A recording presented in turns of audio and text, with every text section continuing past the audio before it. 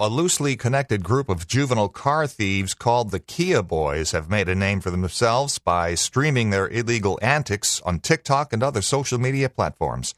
KYW's Nigel Thompson tells us they recently struck in our area. It all started on the morning of February 24th as Radnor police responded to a call of people wearing ski masks attempting to break into cars at an apartment complex on Lancaster Avenue near Pembroke Avenue. When the officers arrived in the area, they located two of the males who were seen running into a nearby idling vehicle. Radnor Police Sergeant Brady McHale said that vehicle then took off, only to crash a short while later on Lancaster Avenue near the entrance to 476. 4 suspects got out of the vehicle and ran into the woods. We flushed out the area where 3 juvenile females from Camden County were taken into custody. The 4th fleeing suspect, a teenage male, was seen covered in mud by a neighbor on their Ring camera. They reported this sighting to police, who arrested him not long after. The 5th and 6th members of the group who weren't in the car were also arrested that night when Camden County Police called Radnor Police with a tip. The teens were known to run with a group who called themselves the Kia Boys. This is a TikTok trend. They've gained their notoriety on TikTok because they can actually manipulate steering wheels of vehicles, specifically